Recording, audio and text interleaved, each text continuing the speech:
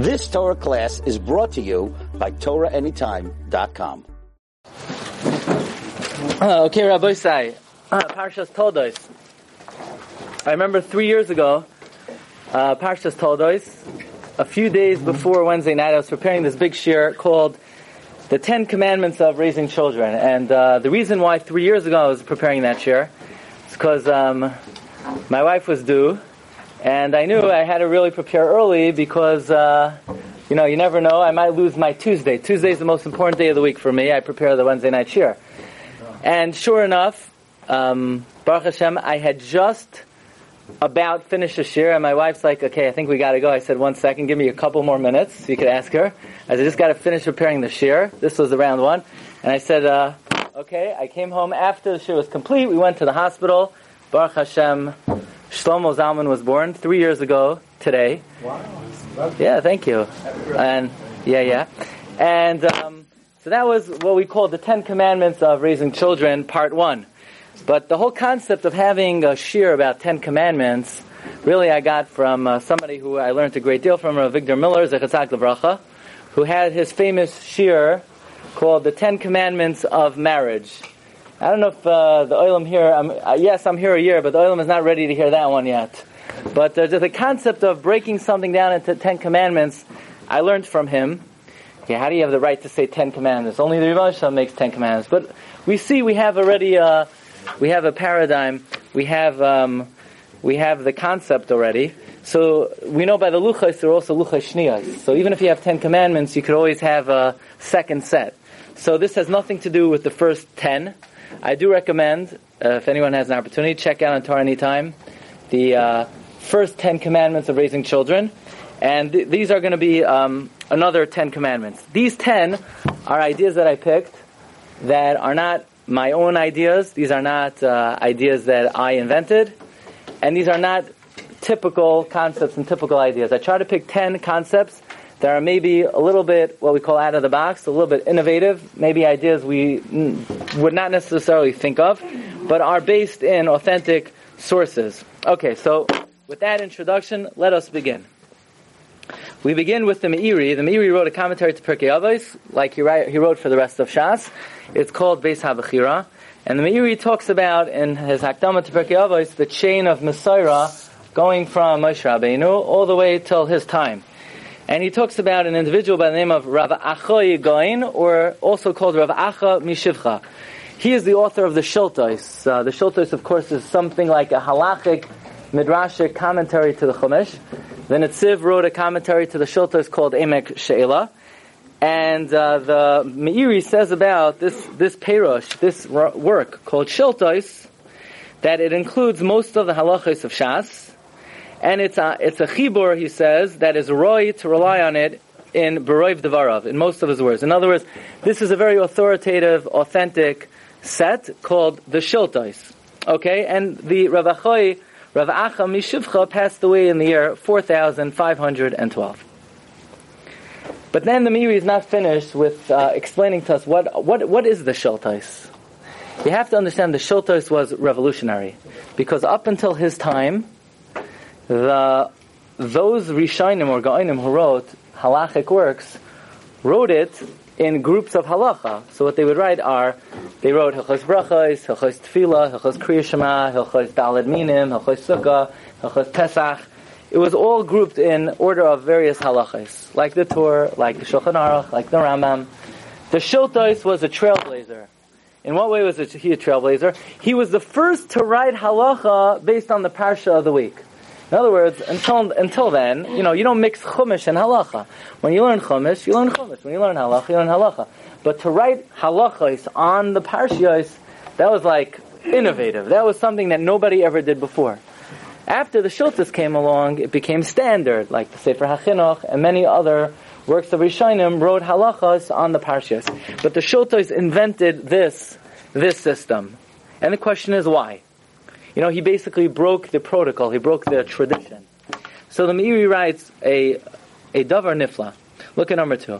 V'kibalnu kabbalah berura. We have a clear tradition. Al Rav Acha, shahayaloi ben, he had a son. V'loi haya libay chafetz liyos shoyked klal. The kid had no interest in learning. Now, it doesn't say he didn't really like to learn or learning wasn't his thing so much.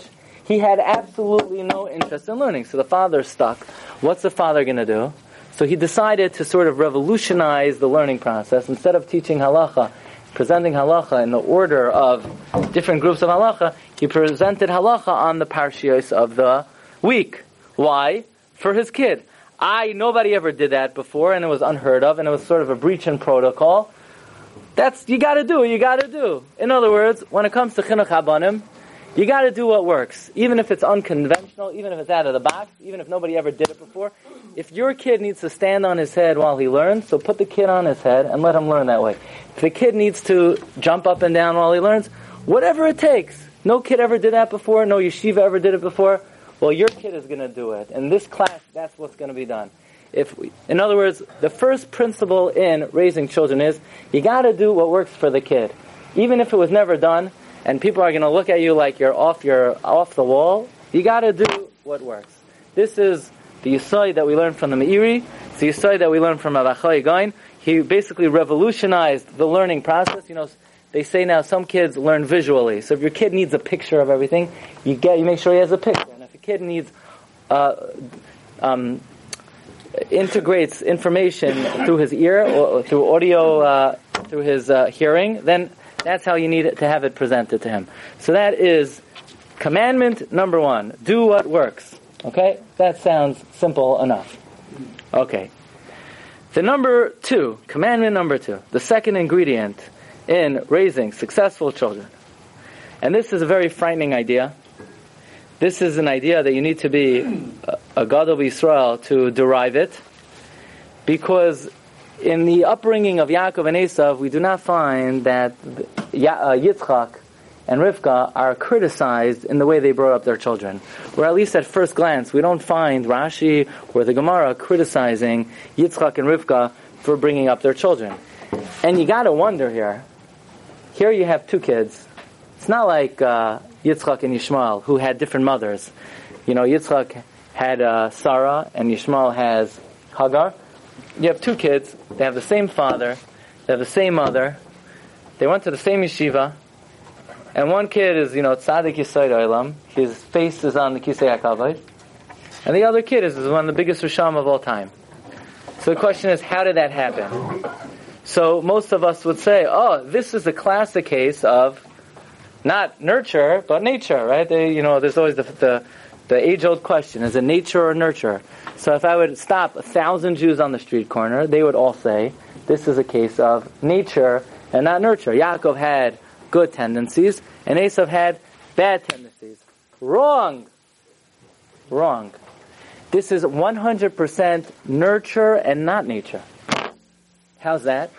So here we have possibly the most famous comment of Rav Shamshon Raphael Hirsch, and we're going to read it in the English, even though I'm sure he didn't write it not in the new Hebrew that came out, and not in the English either. It was written in his native German. But Rav Shamshon Raphael Hirsch has a rather novel and perhaps nowadays controversial understanding of the difference between how Yaakov and Esav turned out. The pasuk says, "Vayigdulu hana'arim." Look at number 3. The kids grew up. Vayihi Esav ish yodei atzayid. Esav was a man who knew how to trap. Ish sada, a man of the field. V'Yaakov ish tam, and Yaakov was a wholesome man. Yoshev oihalim, one who sat in the tents. Meaning Esav was a hunter, and Yaakov sat in the Beis HaMedrash. It sounds like this fundamental difference in their activities and personalities was not clear until they grew up. As long as they were young, it wasn't clear that they had these inclinations and these tendencies. Look at Rashi. I'm going to read to you Rashi the way we all read Rashi, and then you'll see Rav Shamshon Raphael Hirsch has a completely different way to read Rashi. Says Rashi, Vayigdulu hana'arim vayhi Esav, kol zman shahayu ketanim, lahayu nikarim b'maseim. When they were young, their actions were not recognizable. In other words, when they were 5 years old or 8 years old, they both went to yeshiva together, and by recess they both did the same thing. It's not like when one was 8 years old, by recess Esav was like shooting bows and arrows at animals that were passing by, and Yaakov sat in the corner in the gym with his little mishnayos. when they were 8 years old, they were doing the exact same thing. Ve'ein adam medaktik bohem mativam. Nobody was careful with them what their natures were. Kivan shenasu b'nei shalish asur, when they became 13, zeh pireish l'bati midrashos, this one separated to his shul. In other words, Yaakov Avinu went to the Beis HaMedrash, v'zeh pireish savos kachavim, and Esav went to serve idols. So the simple reading of Rashi is that when they were young, nobody realized or recognized any difference. It was not apparent. It was not noticeable. And then when they grew up, all of a sudden, Yaakov was seen as the great Talmid Chacham, and Esav was seen as a hunter. Rav Shamshon Raphael Hirsch sees in this Rashi the criticism and the critique of Yaakov, of Yitzchak and Rivka, in the way they brought up Yaakov and Esav. And that is, not that it wasn't recognizable when they were young because you couldn't tell, but rather their parents did not put enough emphasis and effort to try to recognize the slumbering differences that exist in their personality. In other words, had Rivka and Yitzchak been more attuned to their children, and you have to know, we are not allowed to find criticism with the avos. Even for someone like Rav Shamshon Raphael Hirsch, it's considered somewhat, it sort of raises your eyebrows. How is he allowed to do such a thing, other than the fact this is how he's reading Rashi? In other words, it's considered inappropriate. When you hear, let's say, a scholar will analyze the avos and then attribute his own deficiency to the avos, we consider that apikarsos. We're not, what? Controversial. We're not entitled to do such a thing. But here you have a God of Yisrael, Rav Shamshon is a Goy Noilam, and he's not offering his own conjecture here. He's reading Rashi. And the way he understands Rashi is like this. And that is, everybody knows, the famous rule in Chinuch is, Chanoich lenar al pidarka. You have to train a kid according to his nature. Says Rav Shamshon Raphael Hirsch, that means like this. That means when a kid is 2, 3, 4, 5, 6 years old, and this is not really done, a parent needs to be attuned with a microscope. What are the tendencies of my kid? What is the nature of my kid? What are his abilities? What is he inclined to do? Yitzchak and Rivka should have seen that Esav was a very colorful personality. He was a go-getter. He was someone who's interested in the experiences of life. He was somebody who was out there in the world, somebody who wanted to see what's going on in the world. But the problem was, you know what they did? They sent both boys to the same yeshiva. And how often are we guilty of saying, well, my oldest went to the yeshiva, so obviously I'm going to send my second kid because, first of all, it's cheaper. Second of all, it's just more convenient. I know the Rabbeim already. I know how to work the system. I know how to deal with the administrator. So I'm just going to send my kids through the same. I went there and my father went there. And basically it says Rav Shamshon Raphael Hirsch, to do what you did to kid A with kid B is criminal. You're going to destroy them. You can't treat every kid the same way. The problem with the chinuch that Yitzchak and Rivka gave Esav, again, I would never say such a thing. This is how Rav Shamshon is interpreting Rashi, is that they didn't recognize that you can't put Esav in the same classroom that you put Yaakov in. Yeah, Yaakov went to the HRAC. Yaakov went to the shir that goes 2 hours straight without a break.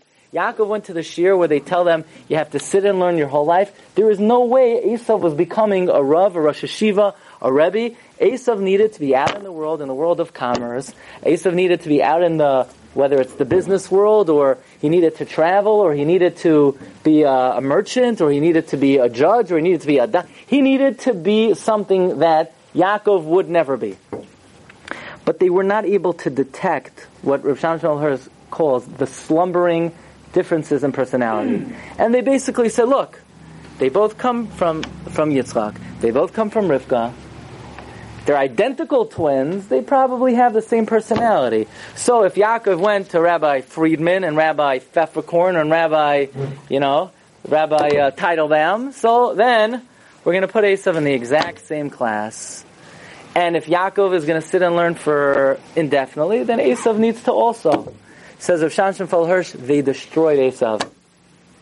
Because a kid who doesn't have the inclination and doesn't have the talent and ability to be a Talmid Chacham, then all he's thinking every moment, every waking moment is that for me, Judaism has no relevance. Because Judaism is relevant if you're going to be a scholar and you're going to meditate and you're going to involve the intellect. But I'm not such an intellectual guy. I'm a man of action. I'm a man of activity. I'm a man of creativity. This is not my realm. And they basically gave Esav the message that Judaism and the tradition of Avraham Avinu is relevant if you're able to be an Avraham Avinu or a Yitzchak Avinu and sit in your tent all day. And if you're not able to sit in the tent all day, then this is not something that will resonate with you. And Esav was sitting there in the classroom thinking to himself, I can't wait to get out of the system and throw it all away. But had they recognized that Esav was not going to be what Yaakov was, they would have nurtured him and harnessed his energies to be maybe a world leader or a world emperor, a world... you need soldiers. No, the Rav Shimon Hirsch says that Yaakov's vision of Klal Yisrael was not to have 12 people named Levi sitting around his deathbed when he said Shema. 12 people who sat all day in the Beis HaMedrash. Yaakov Avinu's vision was there's going to be Yehuda, who's going to be a king and a minister, and there's going to be a Zevulun, who's going to be a sea merchant, and there's going to be an Asher, who's going to be a baker, and there's going to be Reuven and Shimon, who are going to be scholars, and there's going to be various tribes. There's going to be Dan, who's going to be a warrior, and Gad, who's going to be a soldier. And that was Yaakov's vision. In other words, says Rav Shamshon Hirsch, Judaism is very easy. There's one goal. The goal is to sanctify the name of Hashem. But there are many ways to get there. And says Rav Shamshon Hirsch, somebody who spends their time working out in the world in an honest way, in a courteous way, and sanctifies the name of Hashem, is no less than somebody who spends their time all day in the Beis HaMedrash studying Torah. They are all loyal soldiers in the collective nation of Klal Yisrael. And what area should a person try to sanctify Hashem's name? In the area that he has inclination, in the area that he has ability. And Esav did not have any inclination to spend all day in the Beis HaMedrash, nor did he have that ability, says Rav Shamshon Hirsch.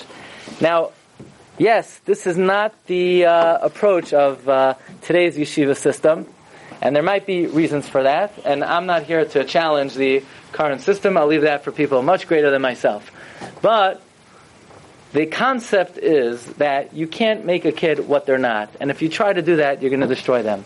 And Yaakov and what Yitzchak and Rivka did to Esav, and again, it obviously was in a very subtle way, and we have to say to ourselves, if they didn't detect Esav's slumbering proclivities and inclinations, then if we were there, we certainly would not have. But on some minute level, according to Rav Shamshon Hirsch, they're held accountable for what we call wholesale chinuch. Yeah, send them all through the same track. Send them all to the same camp. They should all have the same teachers. No. Why should they all have the same teachers? Send them to different schools. Send them to different camps if that's what they need. If it's working, there's nothing wrong if they go to the same yeshiva, and there's nothing wrong if they have the same rabbeim, as long as that's what's good for the individual child. And that is rule number 2. Rule number 2 is a parent really has to be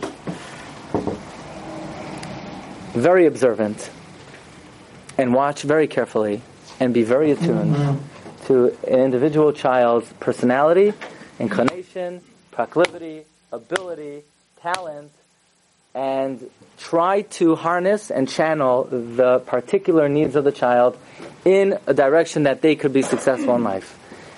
And it might not be a direction that you would want for yourself or you would want for them, but it doesn't matter really, and we'll see about that. It's what's good for the child. Like Sarah, she noticed, she smelled something.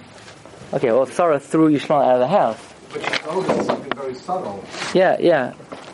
Okay, so that's rule number 2. Clearly, even before they were born, that they're two separate nations. Yeah.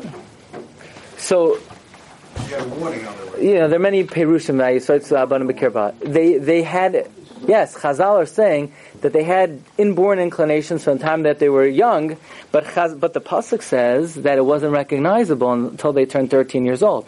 In other words, even though in utero already there were some tendencies that each one displayed, but to the human eye that was not recognizable until they turned 13 years old. Okay, so that's rule number 2. That is the rule of Reb Shamshon Raphael Hirsch. Now, he does say that yes, a legitimate path of service of Hashem is to be a Zavulan, to serve Hashem as a merchant. And a legitimate path of Avodas Hashem is to be an Ashar, and to be a Dan, and to be a Yosef. And their various trades, and their various professions, and they're all Kulam Ahulim, Kulam Barurim. However, we must say that whatever trade you are, whether you're a doctor or a lawyer, an accountant or a plumber or an electrician, learning Torah has to be a significant part of every Jew's day. No question. Learning Torah is not only for rabbis, rabbanim, Rosh Yeshiva. Every single Jew, no matter what you do for a living, needs to devote significant time to learning. But that doesn't mean that they need to spend their entire day learning. That's not for everybody. It's interesting. I got to get the trip in, right? I'm entitled to mention at least one time, right? So we were in Morocco, and I had to speak about the Baba Sali, and I didn't know so much about him, and I did some research on the Baba Sali's ancestor, the Abir Yaakov. Abir Yaakov, one of the early Abu Chatzeras. So the Abir Yaakov has a beautiful Dvar Torah, where two merchants came to the Abir Yaakov. They said, Rabbi, give us a bracha that we should make a good living. We should make a ample living. So he said, what do you need my bracha for? It says, Elu dvarim shadam ochel perasem ein lazeh, hashkamas beis hamedrash, shachris v'arvas. So he said, well, of course. We daven shachris, we daven mariv, we go to shul early, we stay late. So he said, no, hashkamas beis hamedrash means to learn. So he said, come on, Rabbi. Learning is for Yisachar, learning is for Levi, but we're Zavulans, we're merchants. Learning's not for us. Says the Abir Yaakov, no, you're making a mistake. More than anybody else, the Zavulans have to learn.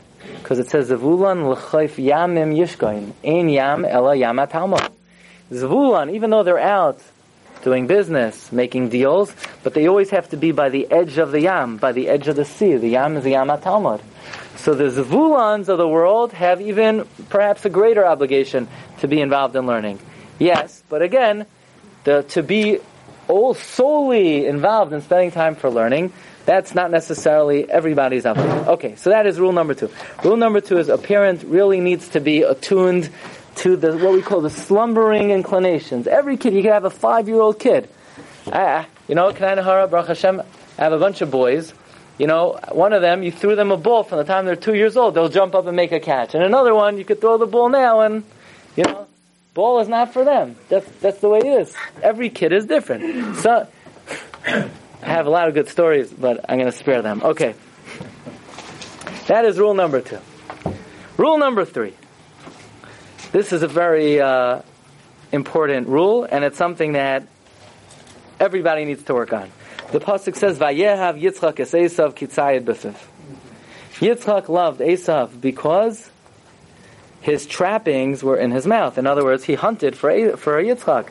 For Rivka, Heves es Yaakov. Rivka loved Yaakov. Says Reb Shamshon Raphael Hirsch, the Torah is identifying something that had a very poisonous effect on the upbringing of Yaakov and Esav, and that is they were favorites. One was daddy's favorite, and one was mommy's favorite. And you cannot have favorites in the family. It's harmful to the one who is not the favorite, and it's more harmful to the one that is the favorite, says Reb Shamshon Raphael Hirsch. Now it's interesting, says Reb Shamshon Raphael Hirsch, and this is like a brilliant thought. He said we could explain very rationally why Esav was the favorite of Yitzchak, and Yaakov was the favorite of Rivka. Why is that? You think Yitzchak was always somebody who sat in his tent and never went anywhere and just focused on Avodah?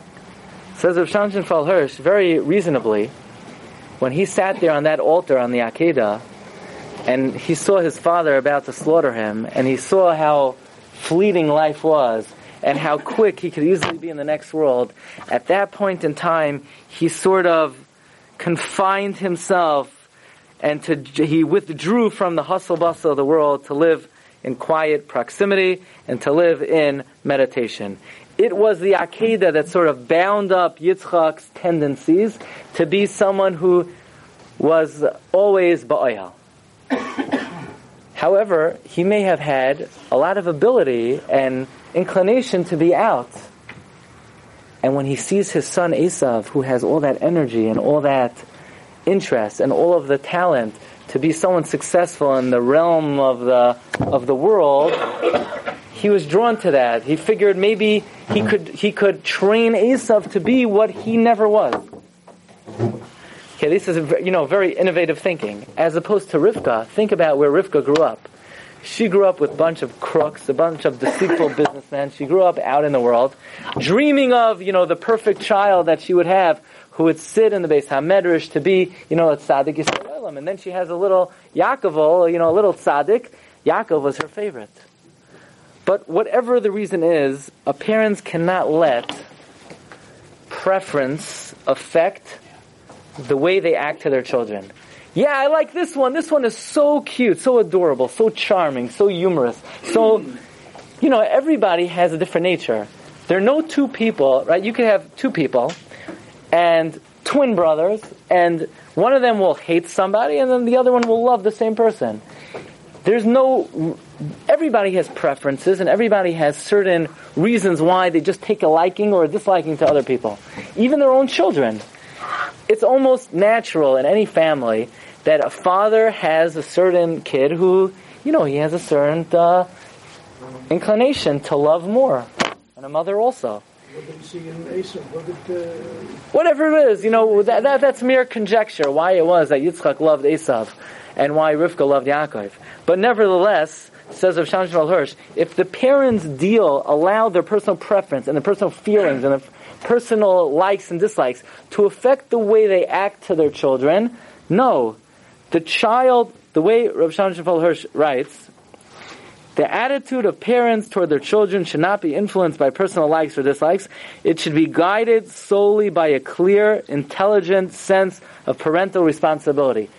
In a way, it's a very stoic approach, but it's important. In other words, you have to withdraw yourself and stop yourself from your feelings, from your personal feelings. Oh, I like this one, I don't like that.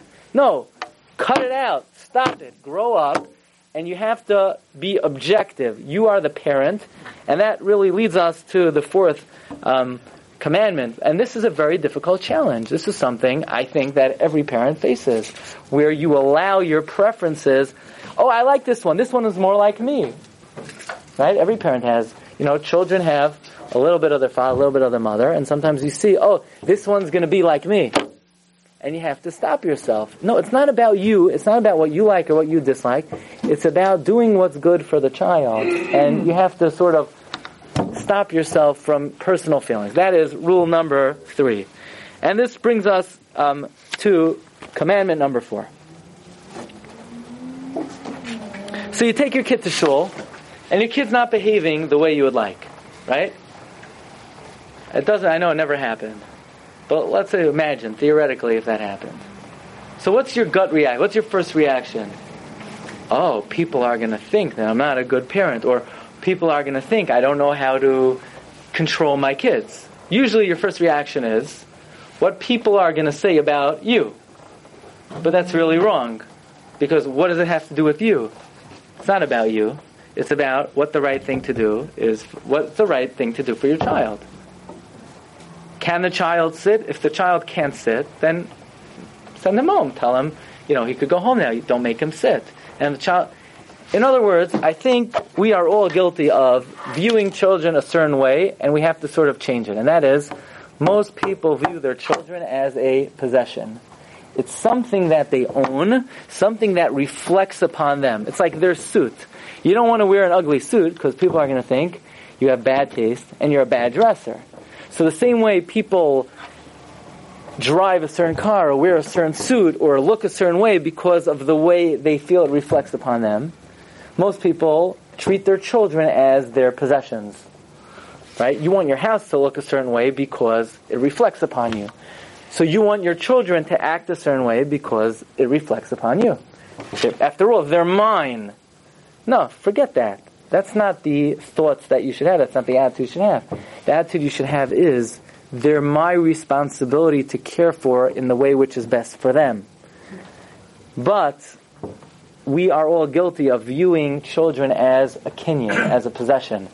Rav Shamshon Shmuel Hirsch has really an awesome idea. We have Cain and Hevel, first two kids in history, And Cain becomes a murderer, and Hevel becomes a great Oved of Hashem. And we don't find any information given in the Chumash about why Cain acted in such a terrible way, in such a vicious way. Like, what did Adam and Chava do? How did they spoil him? Says Reb Shamshin Rafal Hirsch, it was in the name they gave Cain. What's Cain's name? What did Chava say? V'ha'adam yada, look at number 10. Es Chava ishtai. Vatar, she conceived Vatelet as Cain. Vatoimer, kanisi ish es Hashem. I acquired a kid. I own a kid.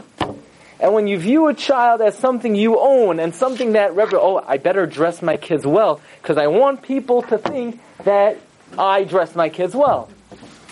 Why do we always think about what other people are going to say about our kids? Because we view children as things that we own.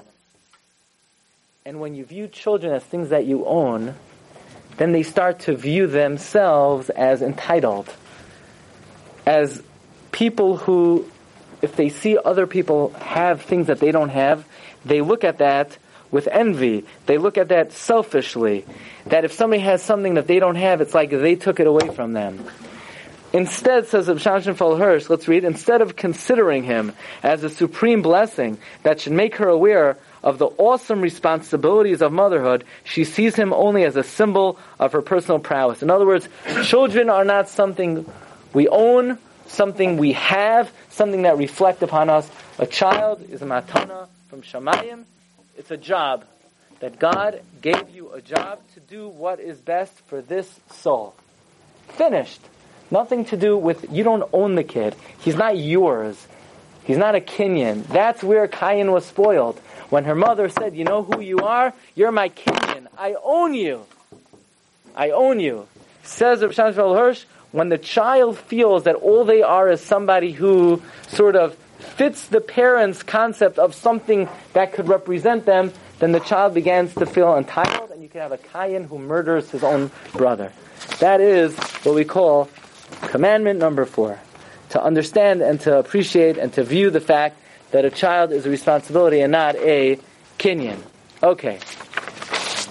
Let us move on to commandment number 5. This is very important. This is critical. A no is a no, and a yes is a yes. Meaning, you come home, and you're tired, and you're starving, and you're cranky. And the kid says, could I? And you're really not in the mood of saying yes, but for no good reason. You got to be very careful. Because if you say no, because you're in a bad mood, then the kid starts to learn that no is whimsical. No is dependent on your feeling. So then next week when you say to the kid, I don't want to ever see you touch a cigarette, he says, he doesn't really mean it. Maybe he's just in a bad mood. Or maybe, he just doesn't like me. You better be very careful when you say no. Never say no because you're in a bad mood. And says Reb Shamshin Rafal Hirsch, think carefully before you issue a prohibition to your child. You have to realize, if you're going to say no to something that doesn't really have a good reason for you to say no, I just don't want him to do it, then you've lowered what no means in his eyes. Because if he says, why in the world is my father not letting me do this? So the next time you tell him, I don't want you ever to do B, the kid said, well, he doesn't want me to do A, and A makes absolutely no sense, so B also, it's not so severe in his eyes. But when the kid says, I want to do A, he says, okay, nothing wrong with A. Then when you say don't do B, the kid knows that a no is a no. And then, very important, so you tell the kid, don't do this. No, please, and he starts whining and fetching and pulling on your arm and pulling on your leg and throwing a temper tantrum. Don't ever, ever, ever, ever give in. Once you decide a no is a no, if you give in and you say yes, he'll never listen to you again. Because next time you tell him, I don't want to ever see you touching a cigarette, he knows you don't really mean it, because if he just asks enough, or he begs you enough, or he bothers you enough, then he'll get you to say yes. So basically, you have to understand, and you have to make him understand, that when you tell him no, that means it doesn't matter what. You could stand on your head, you could lock yourself in the room, and you're not going to eat a meal for 3 days. I'm never going to let you do this. But you have to watch out. Because it says of Shamshon al-Hirsch, before you say no, if there's no good reason to say no, you make sure you always say yes.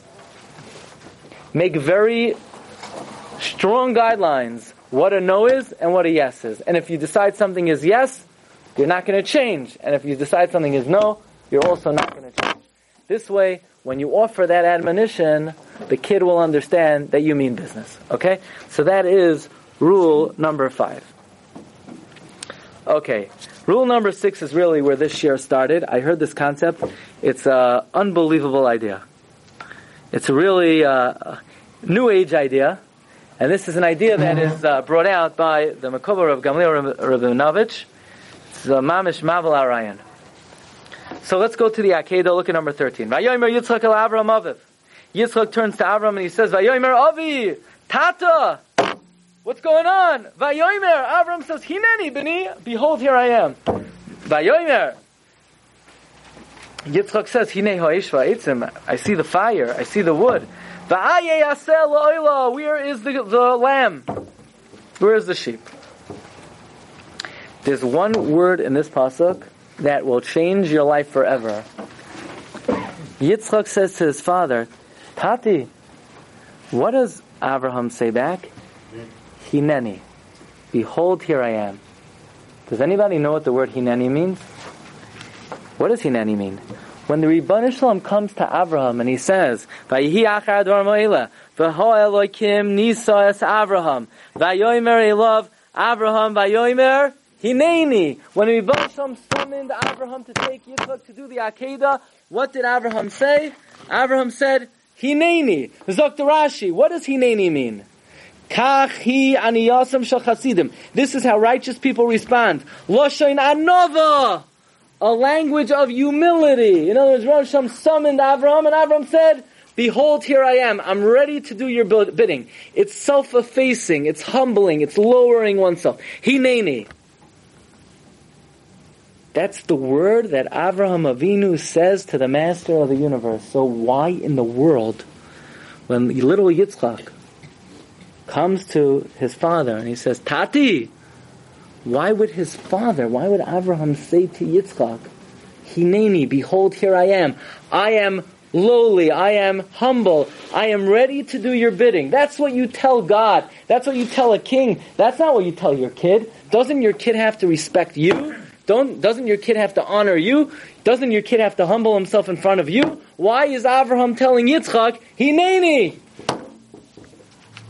Says Ram Gamliel Rabinovich, we see from here, Yesod Atzam, that one has to speak to their children, not only not harshly, not only not strongly, you have to speak to your kid, B'derech Anova, in the humble way, like the Rebbeinu Shalom would talk to Avraham, like Avraham Avinu would talk to the Rebbeinu Shalom.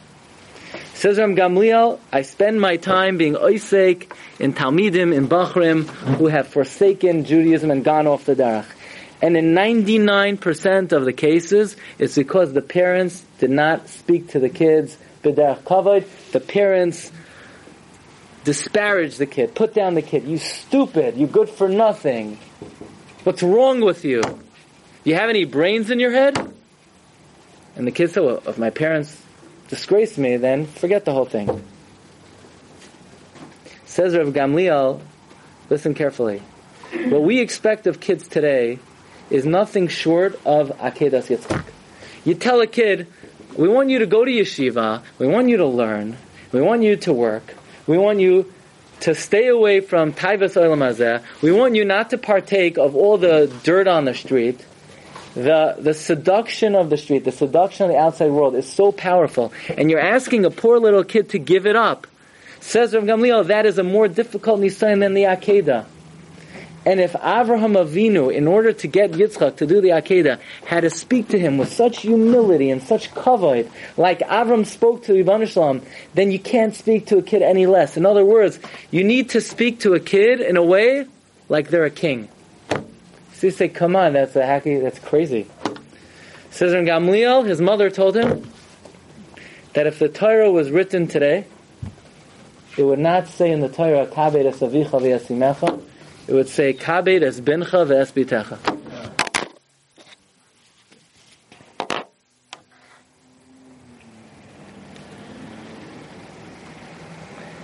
So it's a chiddush noira v'ayam. That a parent has to be careful nowadays in the way they speak to a child.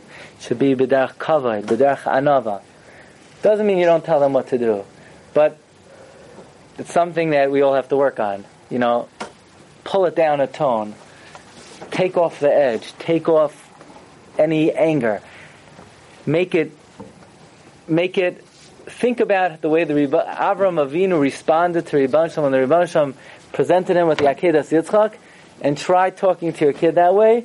We'll probably have better results if you speak to a kid in that type of respectful way. Again, this is not my chiddush. This is not my idea. This is what we learned from Rashi HaKadosh. This is how Avraham Avinu spoke to Yitzchak. Says Ram Gamliel, there's no wonder Avraham was able to produce a tzaddik like Yitzchak. The way he spoke to him, the kavod he gave him, the honor he gave him, the anivos he showed him. That's where Yitzchak came from a father like Avraham Avinu. Commandment number 7. V'hinei Hashem nitzav v'olav v'yomer. This is the next week's parsha.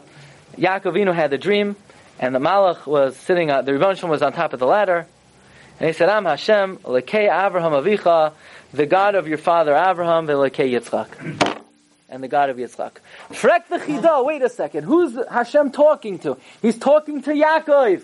And he's saying, I'm the God of Avraham, your father. Avraham wasn't his father. Avraham was his grandfather. And I'm the God of Yitzchak. Yitzchak was the father. It should say, Ani Hashem Elokei Avraham, ve'Elokei Avicha Yitzchak. Why is Avicha by the grandfather and not by the father? Says the Chidah. Because Avraham Avinu used to learn with Yaakov. And whenever Yaakov came to the house of Avraham, Avraham used to say, Mein Tayrazin, Shefala, Mamala, sweetheart, Yaakovul, Yankila. Avraham Avinu would speak to him and call him in an endearing name. And he would say to Yaakov, my son, Beni, Beni, Beni, Beni. And if you talk to a kid in that way, you're the kid's father. But if you look through the Chumash, Yitzchak never called Yaakov Beni. He just said, hey, Reuven, Shimon, Levi, Yehuda. But he did call Esav Beni. Kama Pamim, Kamad, every single time Yitzchak has interaction with Esav. Look at number 19. Vayava Yel Aviv, Vayomer Avi, Vayomer Hineni. By the way, look carefully. The way Avraham spoke to Yitzchak is the way Yitzchak spoke to Esav. Look what Yitzchak says to Esav. Look at number 19. Vayava Yel Aviv, Vayomer Avi, Vayomer Hineni. Yitzchak says to Esav, Lashon Anivos, Lashon Zimun, here, behold, I am. Mi'ata Beni. Yitzchak calls Esav Beni. You know how many times? Kama v'cham pam. Look, take a look at this. He says, look at number Chaf. Vayomer Yitzchak el Benai. Ma'asam had them say Beni. Vayomer Yitzchak Yag Geshem Mishcha Beni. Ha'atazeh Beni. Vayomer Atazeh Beni. Every single pasuk, Yitzchak refers to Esav as Beni. He doesn't refer to Yaakov that way. If you just call your kid by their name, you are not their father. God gave you the kid, and you've abdicated your job as father. You're not their father unless every time you call them, you say, my son, Shefala, Mamala, Zizkait. Otherwise, you're not their father. So Avraham was the father of Yaakov Avinu. Because when he spoke to him the way a father should speak to a child. Yitzchak didn't, so the Torah doesn't call Yitzchak his father. So try that next time. Try that. Remember that. When you speak to your kid, it's dripping with Ahava every single time. Not sometimes, not a couple times. Every single time. Otherwise, you're not their parent. Okay, number 8. Commandment number 8. Get ready for this one. Daddy, everyone in my class has the latest model. No, you can't have it. Why not? What do you need it for? That's all. Kids do not need things. They don't need things. It's not good for them. Kids do not need to have things. They need a bed and they need food. Okay, you're not going to get away without giving them anything. But in general, do you want to know, is it good for kids to have things? The answer is no. Kids don't need stuff. Yeah, they need to play. They need to have toys. They need to keep themselves busy. Says Rav Yaakov Emden, again, Chacham Einav V'Roishai, you have to have common sense and you need to have seichel. We're just giving a generality. There's a Mishnah in Pirkei Avos. Your house should be open wide. Yehi beischa pasuach l'rvacha, v'yiyu aniyim b'nei beisecha. And the poor should be members of your house. It says Rav Yaakov Emden. It says it's saying the same thing twice. Your house should be open wide, and the poor should be members of your household. Farштeitzach, we understand. If your doors are open wide, then the aniyim are going to come in. No, so Rav Yaakov Emden is saying two different things. First of all, is your door should be open wide, so that all the aniyim could come in. And don't worry, you're not going to have enough money. You won't lose money. You're doing chesed, Hashem will pay you back. You know what it means? You should have aniyim in your house. You know who the aniyim are? Your children. Aniyim? Yeah, it says Rav Yaakov Emden. They shouldn't have things. What do they need to have things for? They'll be better off physically, spiritually, without giving them excess. Says Rav Yaakov Emden, Aval zois ha'etza ha'yeutza l'toivascha ha'nafshis. This is good advice for their soul. In b'nei beischa nahoig b'tzimtzam.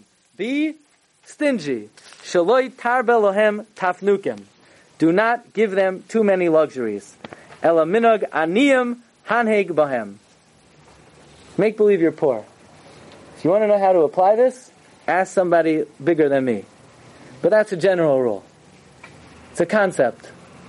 Concept is that a lot of times I think parents think, I would like to give my kid everything. No. Why do you feel that way? Why do you feel that way? Why do you have to give your kid everything? You need to take care of your children. They need to be clean, well-fed, give them a lot of love, let them play. But why do they have to have a lot of things? Again, this is something that requires a lot of seichel, and obviously the parameters are dependent on hakol lefi hazman v'hamakom. Number 9. So, you ever have sometimes a kid, they get into a stubborn mood, right? And there is nothing that you could do. The louder you say yes, and the more adamant the way you say yes, and the more forceful you are, the more they say no. That's just the way. That's the way it is in the physical world. Even the law of physics. The stronger force you exert on an object, that is the force that object exerts back on you. That is the way it works in the physical world, in laws of physics. That's the way it works in Ruchnius. In other words, the more you tell the Yetzer Hara, I'm not going to think about it, the more the Yetzer Hara is going to make you think of it. You can't fight head on. So here you have the kid. You say, go to sleep now! Lots of luck, right? We once said, so you tell them, you want to stay up? No problem. You want to stay up another 2 minutes? Yeah. And then they go to sleep. You have to give in. You can't. But the concept of number 9 is what we call joint responsibility. This is Rav Volba, one of the leading Bali Musar of our generation. When I was in Eretz Yisrael, I had the zchus to hear him speak a number of times. Rav Volba, in his classic sefer, Zriya Ubinyan B'Chinuch, he says like this. So you have a newborn baby, and the kid who was the youngest until then is very jealous. Your mommy's not paying attention to him or her anymore, and he's not the focus of everybody's attention. So he starts to feel jealous, and he's going to lash out at the baby. So the eitzah is, you want to make the kid your partner. Instead of the kid feeling that they've been rejected, you want the kid to feel that they've been promoted. And this, by the way, is in the first set of the 10 Commandments, where we find in Parshas Vayetze that it says Yaakov Avinu gathered his brothers to gather the stones. So actually, they're not his brothers; they're his kids. Says Rashi, Yaakov Avinu treated his kids like his brother. So what do you do to the kid? You tell your 2-year-old, you tell your 3-year-old, we have a new baby in the house. You're going to be mommy's helper. So you know what you're going to do? You're going to bring the pacifier. You're going to help rock the baby. So now the kid feels they haven't been rejected, they've been promoted to a new status. Now they're not sibling anymore. Now they're like a brother or sister or a third parent. You know, I remember one time only I can remember. Just joking. One of the kids were acting up. So I think my wife said, okay, you're going to go set the table now. And all of a sudden, like, he had this turnaround. Like, now he's not the bad guy. Now he's the helper. Now, obviously it doesn't always work. But sometimes if you give a kid a position of responsibility, even something you're not even sure that they could do, you know, something that they may not be even ready for, give them something maybe that's a little bit beyond them, but something that they're going to feel proud of, then they feel joint responsibility. They feel that instead of being looked down upon, they've been promoted to a position of responsibility in the family. So that's something that gives the kid, it instills in them, it ennobles them in their image of themselves in the family. Okay, Merv Rabbi Sai, the 10th of the 10th commandment, is possibly, and in all likelihood, the most important of all of them. Rosh V'Rishayna, and that is, a parent has to daven constantly, incessantly, every day, every hour, non-stop, that he should have the wisdom and he should have the siyata d'shmaya to bring up his children properly. Why do you have to do that? Where do we learn this from? This is a tremendous yesod. Everybody knows that if somebody kills somebody b'shoigeg, the person has to run away to the city of refuge, to the Ari Miklat. And how long do they have to stay there? Until the Kohen Gadol dies.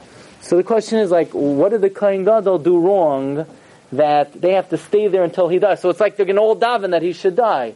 Somehow it's the Kohen Gadol's fault that somebody killed b'shoigeg.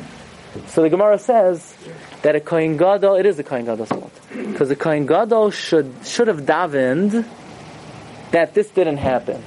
He should have davened that somebody doesn't kill b'shoigeg? Yeah.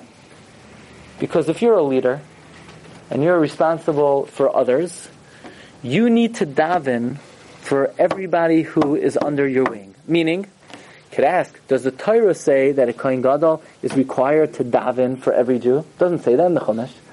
Do we find in the Avodah of Musaf on Rosh Hashanah Yom Kippur that the Kohen Gadol goes into Kodesh HaKadoshim and he davens that nobody should make any mistakes? We don't find that.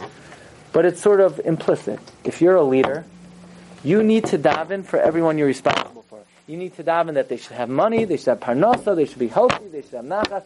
The job of the Kohen Gadol is to daven for every single Jew. And if a Jew kills b'shoigeg, it's the Kohen Gadol's fault.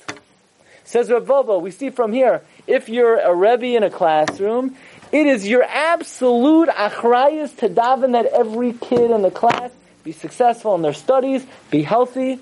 If you're a Rav in a shul, it is your absolute obligation to daven for every member of the shul that they should be successful, they should be happy, they should have money, they should have nachas on their children. And al achas kama v'kama, if you're a parent or a grandparent, it is your absolute responsibility and chiyuv and achrayus to daven incessantly for the success of your children. That is your main tafkid, that's your main job. When? All day long. When you're driving in your car and you're walking down the street and you're dropping them off, that's your achrayus.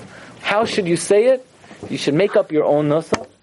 Here on the sheet we have a nusach that the Chazon Ish wrote for parents to say, but it's not something that needs to be legislated. It's something that is dependent on the nusach of every particular parent, that it's our obligation and our chiyuv, our responsibility, in order to ensure the welfare of our children, that we daven that the Rebbeinu Shalom should give us the siyata d'shmaya to do our job right. So let's wrap it up.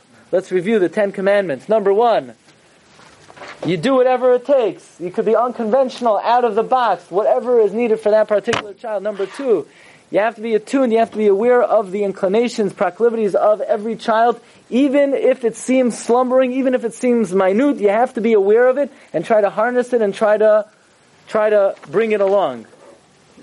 We mentioned you can't have favoritism. You can't allow emotion, feeling, preference to affect the way you act toward a child. Number 4, you have to understand a child is not something that you own, something that belongs to you. It's a responsibility that's been given to you. Number 5. Who remembers number 5? A no is a no and a yes is a yes. You have to make sure that when you say yes, you mean it. The kid understands that. When you say no, it is absolute. Number 6, maybe most important. Hineni. Behold, here I am. Anivus, humility. Derech kavod. Number 7, when you talk to your child, it has to be bechiba uvi'ava yisera. Beni, beni, beni.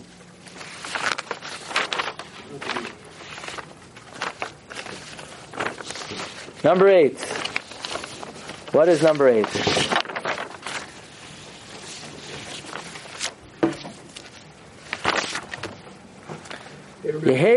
What? They don't have to have everything. They don't have to have it. You said it. You aniyim b'nei beisacha. They don't have to have everything. Number 9, to give them a feeling of joint responsibility and position in the family, position of achrayus. And finally, that one should always put in effort to daven on behalf of their children. And we hope the Siyad Hashanah Roshon will be mekabel all of our tefillos. We shall all have tremendous nachas from all of our children. Have a great evening. You've just experienced another Torah class brought to you by TorahAnytime.com.